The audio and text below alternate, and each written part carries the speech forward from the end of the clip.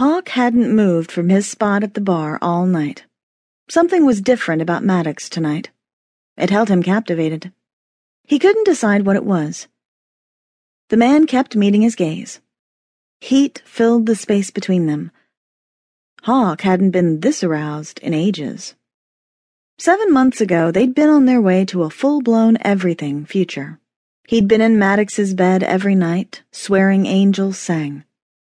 Hawk's heart had been lost to him. He would have given Maddox the world. 2 months later, everything had fallen apart. Well, not everything. Maddox hadn't given up using Hawk's body, and Hawk wasn't strong enough to say no. The heart was stupid like that. It didn't know what was good and right. Maddox was neither of those things. So here Hawk was, still hanging out at Club Kronos, silently dying inside and begging for every one of Maddox's heated stares. Thankfully, as lead singer for the band Ugly Eternity, Maddox was center stage, and everyone was looking his way. It saved an ounce of Hawk's battered pride. It was almost cruel that Maddox was so sexy. He'd been blessed with soft brown eyes and blonde hair.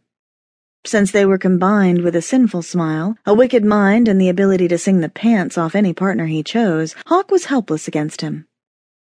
But the one thing Maddox had never understood about Hawk was that he wasn't like everyone else. He desired Maddox because he simply wanted to be with Maddox, sharing the same air. Shooting a glance across the room, he met Maddox's stare once more. The man's gaze scorched Hawk's skin. Hawk wanted to lick him. He also wanted to bang his head against the wall because he needed more. Having only part of Maddox was slowly killing him. The band announced they were going on break and scattered. Their drummer, Cade, went straight for the bar and the gorgeous man working behind it, Dylan. The pair had been living together for over a month. They were happy and inseparable. Hawk hated them a little for it. It wasn't that he was jealous. Possibly.